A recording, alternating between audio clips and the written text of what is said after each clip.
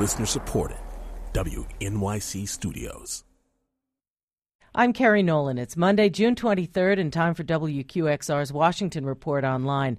Joining us now, as he does every week, is the New York Times' David Sanger. Good morning, David.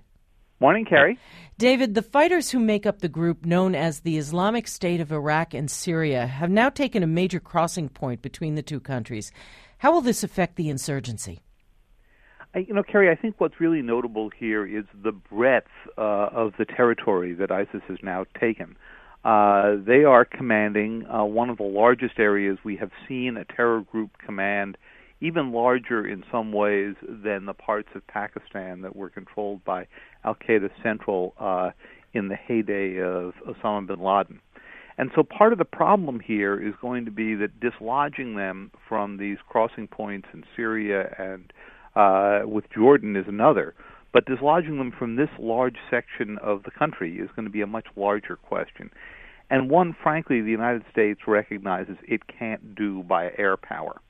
And so that's what's going to end up informing this debate, which you saw play out on the talk shows yesterday, not only between Democrats and Republicans, but within the Republican Party. You heard Dick Cheney basically saying, if you don't solve this problem, you're back to 9/11. You heard Rand Paul, the voice of a very different part of the party, saying, this wasn't even necessarily President Obama's fault. It lies in the fact that we shattered the existing order when we went into Iraq 11 years ago. And so while we're arguing about history, ISIS is out taking more territory. While we're on the subject, wasn't that Secretary of State John Kerry we heard all but calling for a new leader of Iraq? Isn't that an interference with their elections? It sure walked right up to the line. The official U.S. Wording is it's up to Iraqis to decide who's going to run Iraq.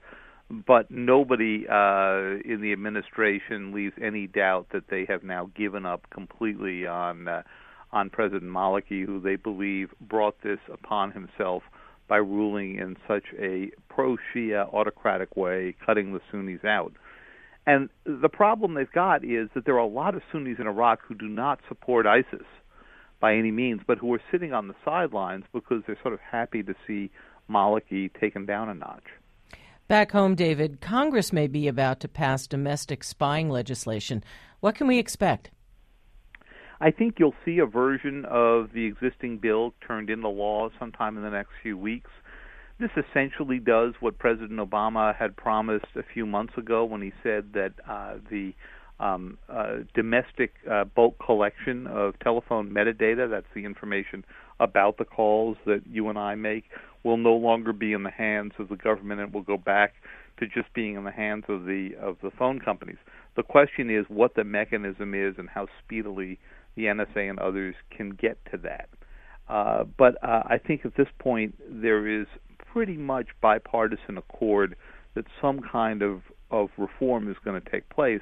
The difficulty is this doesn't go to the core issues that came up out of the Snowden revelations. Thanks a lot, David. Thank you.